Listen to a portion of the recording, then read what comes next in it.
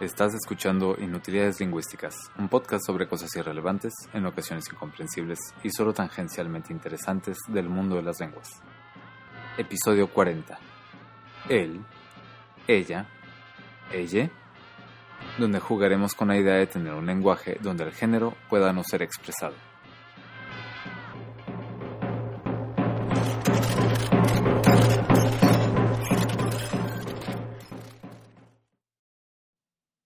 Antes que nada, una cordial bienvenida al episodio número 40 y al primero de 2015. ¡Yay! Feliz año y para quienes me siguen desde 2013, muchas gracias por seguir escuchando. Y para quienes escuchan por primera vez, dense una vuelta por los episodios anteriores. Seguro hallarán algo de interés o incluso se preguntarán por qué no he hablado de tal o cual tema y me pueden enviar sus sugerencias. Y ahora sí, a lo que vinimos. Todo cambia. Antes de entrar de lleno en el tema de hoy, quiero recordar que todas las lenguas vivas cambian. Todas. Y cambian en todos sus aspectos. Hay vocabulario que deja de usarse, vocabulario nuevo que entra y vocabulario que cambia de sentido. Así, la palabra álgido pasó de significar muy frío a significar momento crítico o culminante. Hay sonidos que desaparecen, sonidos que se crean y sonidos que se confunden con otros. Así, la mayoría del mundo hispanohablante ya no distingue se cayó del verbo caer de se cayó del verbo callar. Incluso la gramática cambia, y así, por ejemplo, está en casi total desuso el futuro perfecto de subjuntivo, como en hubiere jugado, hubiere visitado o hubiere sabido. Mientras que hay gente que, a la anticuada y culta terminación érrimo de palabras como paupérrimo, acérrimo y celebérrimo, le da un uso renovado para crear palabras como guapérrimo o amiguérrimo. El cambio es un hecho inescapable y natural. No es bueno, no es malo, simplemente es. Suecia y los pronombres neutros. Habiendo dicho lo anterior, podemos pasar al tema. En 2013, algunos periódicos sacaron la noticia. Suecia incorpora un pronombre personal neutro. Como recordatorio, los pronombres personales en español son yo, tú, vos, él, ella, ello, nosotros, nosotras, vosotros, vosotras, ustedes, ellos, ellas. No todos se usan en todos los países, ni de idéntica manera, claro, pero ese no es el tema de hoy. Entonces, regresando al sueco. El sueco, como el español, oficialmente contaba con dos pronombres para referirse a personas en tercera persona del singular. Han, que significaba él, y hon, que significaba ella. Han y hon, él y ella. Como en español, que cuentan con ello y eso, también hay pronombres para objetos y cosas, que en sueco son det y den. Me disculparán que no esté cuidando mi pronunciación en sueco porque 1, no lo he estudiado, y 2, no es relevante para el tema. Pero bueno, como en español, esos pronombres no se usan con personas. Así que cuando se habla de personas, en sueco como en español, era obligatorio escoger entre género masculino y género femenino, usando el pronombre correspondiente, han, él, hon, ella. El revuelo de 2013 fue porque se aceptó en sueco la incorporación de un tercer pronombre, hen, que a diferencia de han y de hon no indica el género de la persona. Es decir, si se dice hen kan ansöka här, eso podría traducirse como esa persona puede hacer su solicitud aquí, o él o ella puede hacer su solicitud aquí, o simplemente como puede hacer su solicitud aquí. Tal vez se trate de un hombre, tal vez de una mujer, tal vez de una persona cuyo género no queremos determinar, tal vez de una persona de un género distinto a hombre o mujer, o tal vez simplemente quien habla considera que es irrelevante asignar un género en la oración. Cabe señalar que hen ya existía en la lengua sueca en ciertos dialectos para hablar de una persona cuyo género se desconocía, así que lo único que se hizo en Suecia fue añadir hen a la versión oficial del idioma. Además, hen se entiende como un pronombre extra, es decir, han, él y hon, ella, siguen en amplio uso, sobre todo cuando se desea dejar explícito el género de la persona. Pero ahora existe la opción también de usar hen. Ta, u, han.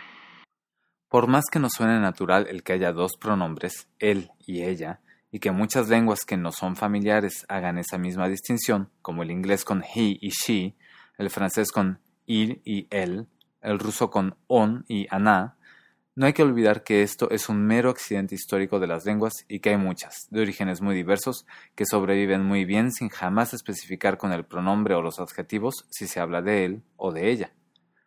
Así, por ejemplo, en chino, ta puede significar él, ella o eso. Aunque en la escritura se usan diferentes caracteres para cada uno de los tres, en la pronunciación son idénticos. Así, ta laela significa simplemente llegó, sin especificarse si es él llegó, o ella llegó, o eso llegó. Además, tampoco hay distinción en otras partes de la oración. Así, Yoming puede significar famoso o famosa, y entonces la frase Ta Yoming se puede interpretar como él es famoso, ella es famosa o eso es famoso. En persa, la lengua oficial de Irán, U también significa él o ella. U-Omad significa, como en chino, simplemente llegó. Si quisiéramos especificar un género, habría que decir la niña, el señor, etc. Pero U por sí solo no implica ningún género. Los adjetivos, como en chino, tampoco tienen género, y entonces él está contento y ella está contenta se dicen igual. U-Hosh-Hale. En finlandés también, donde han significa tanto él como ella. Han tuli, como en persa y chino, significa simplemente llegó, puede significar él o ella. Y como en esas dos lenguas, para dejar claro el género, hay que añadir más contexto. El turco, el malayo y varias lenguas más son similares. Así que, como ves, cientos de millones de personas viven día a día dejando que sea el contexto el que aclare, cuando es necesario, si se habla de él o de ella, sin el menor problema.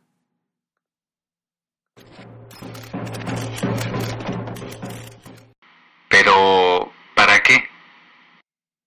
Puede que te preguntes, si hay lenguas que sí distinguen y lenguas que no, y es una cuestión meramente accidental, histórica, entonces, ¿para qué crear nuevos pronombres o reglas para no asignar género?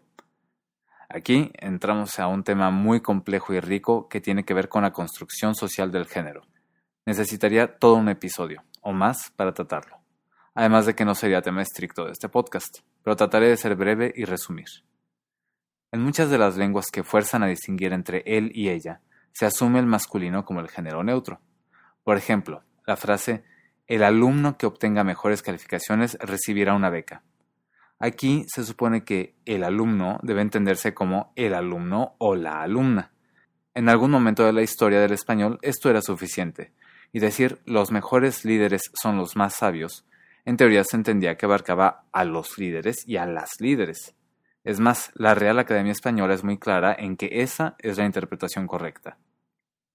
Sin embargo, en este siglo XXI, la mentalidad y la sensibilidad de muchas personas ha cambiado, y mucha gente siente que el simplemente asumir que el masculino abarca también al femenino no es suficiente, y que al contrario, invisibiliza a las mujeres. Por ejemplo, la frase Colombia envió 6 nadadores a las Olimpiadas lleva a pensar en primer lugar que quienes compiten son hombres, y solo en segundo lugar puede una persona contemplar que el equipo incluye también nadadoras. Otras personas, en particular de la comunidad queer, no se identifican necesariamente como hombres o como mujeres. Pueden ser personas transexuales, pueden ser personas que se identifican con ambos géneros, o personas que no se identifican con ninguno, o incluso personas con una identidad fluida de su género. Asignar a estas personas un género con el que no se identifican es tan inapropiado como referirse con el pronombre ella o el adjetivo guapa para hablar de alguien que se identifica como hombre, o usar el pronombre él y el adjetivo guapo para una persona que se identifica como mujer. Así que, en extremo resumen, para unas personas hay una necesidad antisexista de contar con una opción más allá de los pronombres y adjetivos masculinos para referirse a un grupo mixto, y para otras personas hay una necesidad relacionada con su misma identidad de que no se les tenga a fuerza que asignar un género. ¿Y el español? Entre la gente que tiene interés en usar una lengua no sexista o una lengua que contemple géneros más allá del binomio hombre-mujer, encontrarás que hay varias estrategias. Una es tratar de utilizar lo más posible sustantivos o frases que generalicen o que no distingan. Por ejemplo, en lugar de los estudiantes y los profesores, escriben el estudiantado y el profesorado. En lugar de los hombres, escriben la gente, las personas o la humanidad. En lugar de uno debe estar orgulloso, pueden escribir se debe sentir orgullo. Esta es una estrategia útil y se la encuentra en textos más formales, en textos oficiales y de gobierno o en textos académicos. Hay personas, sobre todo en medios más informales y particularmente en Internet y en blogs personales, que utilizan la arroba para algunas terminaciones. Por ejemplo, en lugar de decir todos para significar todas y todos, utilizan TOD@S. El uso de la arroba se ha extendido gracias a que visualmente parecería una combinación entre la O y la A, por lo que escribir TOD@S permite visualmente integrar tanto la palabra todos como la palabra todas. Sin embargo, esto presenta el problema de que la arroba no tiene una pronunciación propia, por lo que funciona en texto no funciona a la hora de pronunciar. Otra alternativa que he visto en otros textos, también informales y sobre todo feministas, es el uso de la X en lugar de la arroba. Así, he encontrado TODXS, y quien lee debe entender ahí que la palabra significa tanto todos como todas. Sin embargo, existe el mismo problema de la arroba. ¿Cómo se pronuncia esa palabra con la X? Como signo escrito funciona, pero no es utilizable en la lengua oral. Hay una tercera opción, y es la que menos he encontrado, pero, a diferencia del uso de la arroba y la X, sí ofrece la ventaja de ser pronunciable. Como el pronombre hen en sueco, es una estrategia que ya cuenta con cierto uso en español y no es completamente inventada. Escucha las siguientes palabras en singular y piensa si se refieren a algo de género masculino o femenino. Azul, gris, glacial, especial, inteligente, cruel, valiente, veloz. Ahora escucha los plurales y también piensa si se puede adivinar el género de la palabra a que se refieren. Azules, grises, glaciales, especiales, inteligentes, crueles, valientes, veloces. Como habrás notado, en español ya contamos con varios adjetivos que no tienen más que una forma que no es ni claramente femenina ni masculina. Unos terminan en consonante y otros en E. ¿Podríamos usar la terminación E, que ya existe en español, para evitar asignar un género? Así como decimos alegre, podríamos decir contente, además de contento o contenta.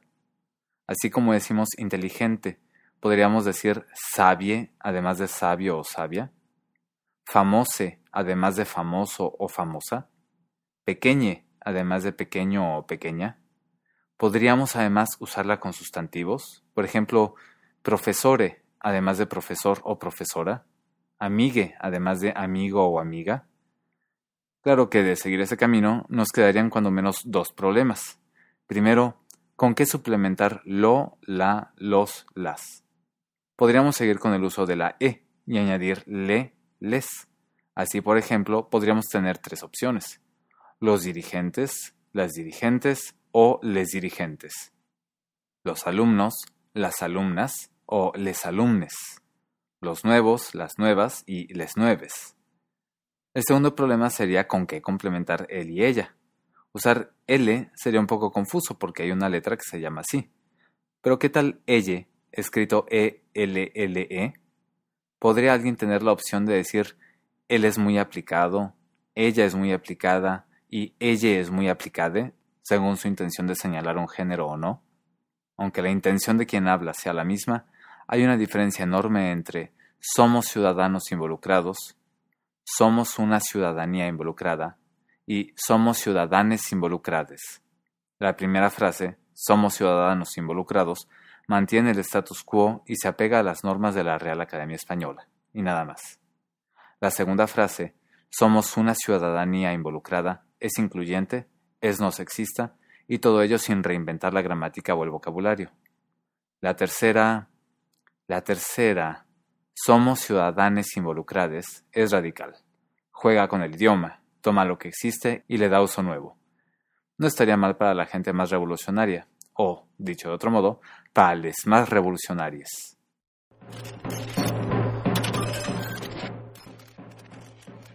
Gracias por escuchar. Si te gustó el episodio o si te gusta el podcast en general, ayúdame a generar audiencia compartiéndolo con tus amistades o con tus amigues. Y nos vemos en febrero con más inutilidades lingüísticas. La música de este episodio es de Ergo Fismes.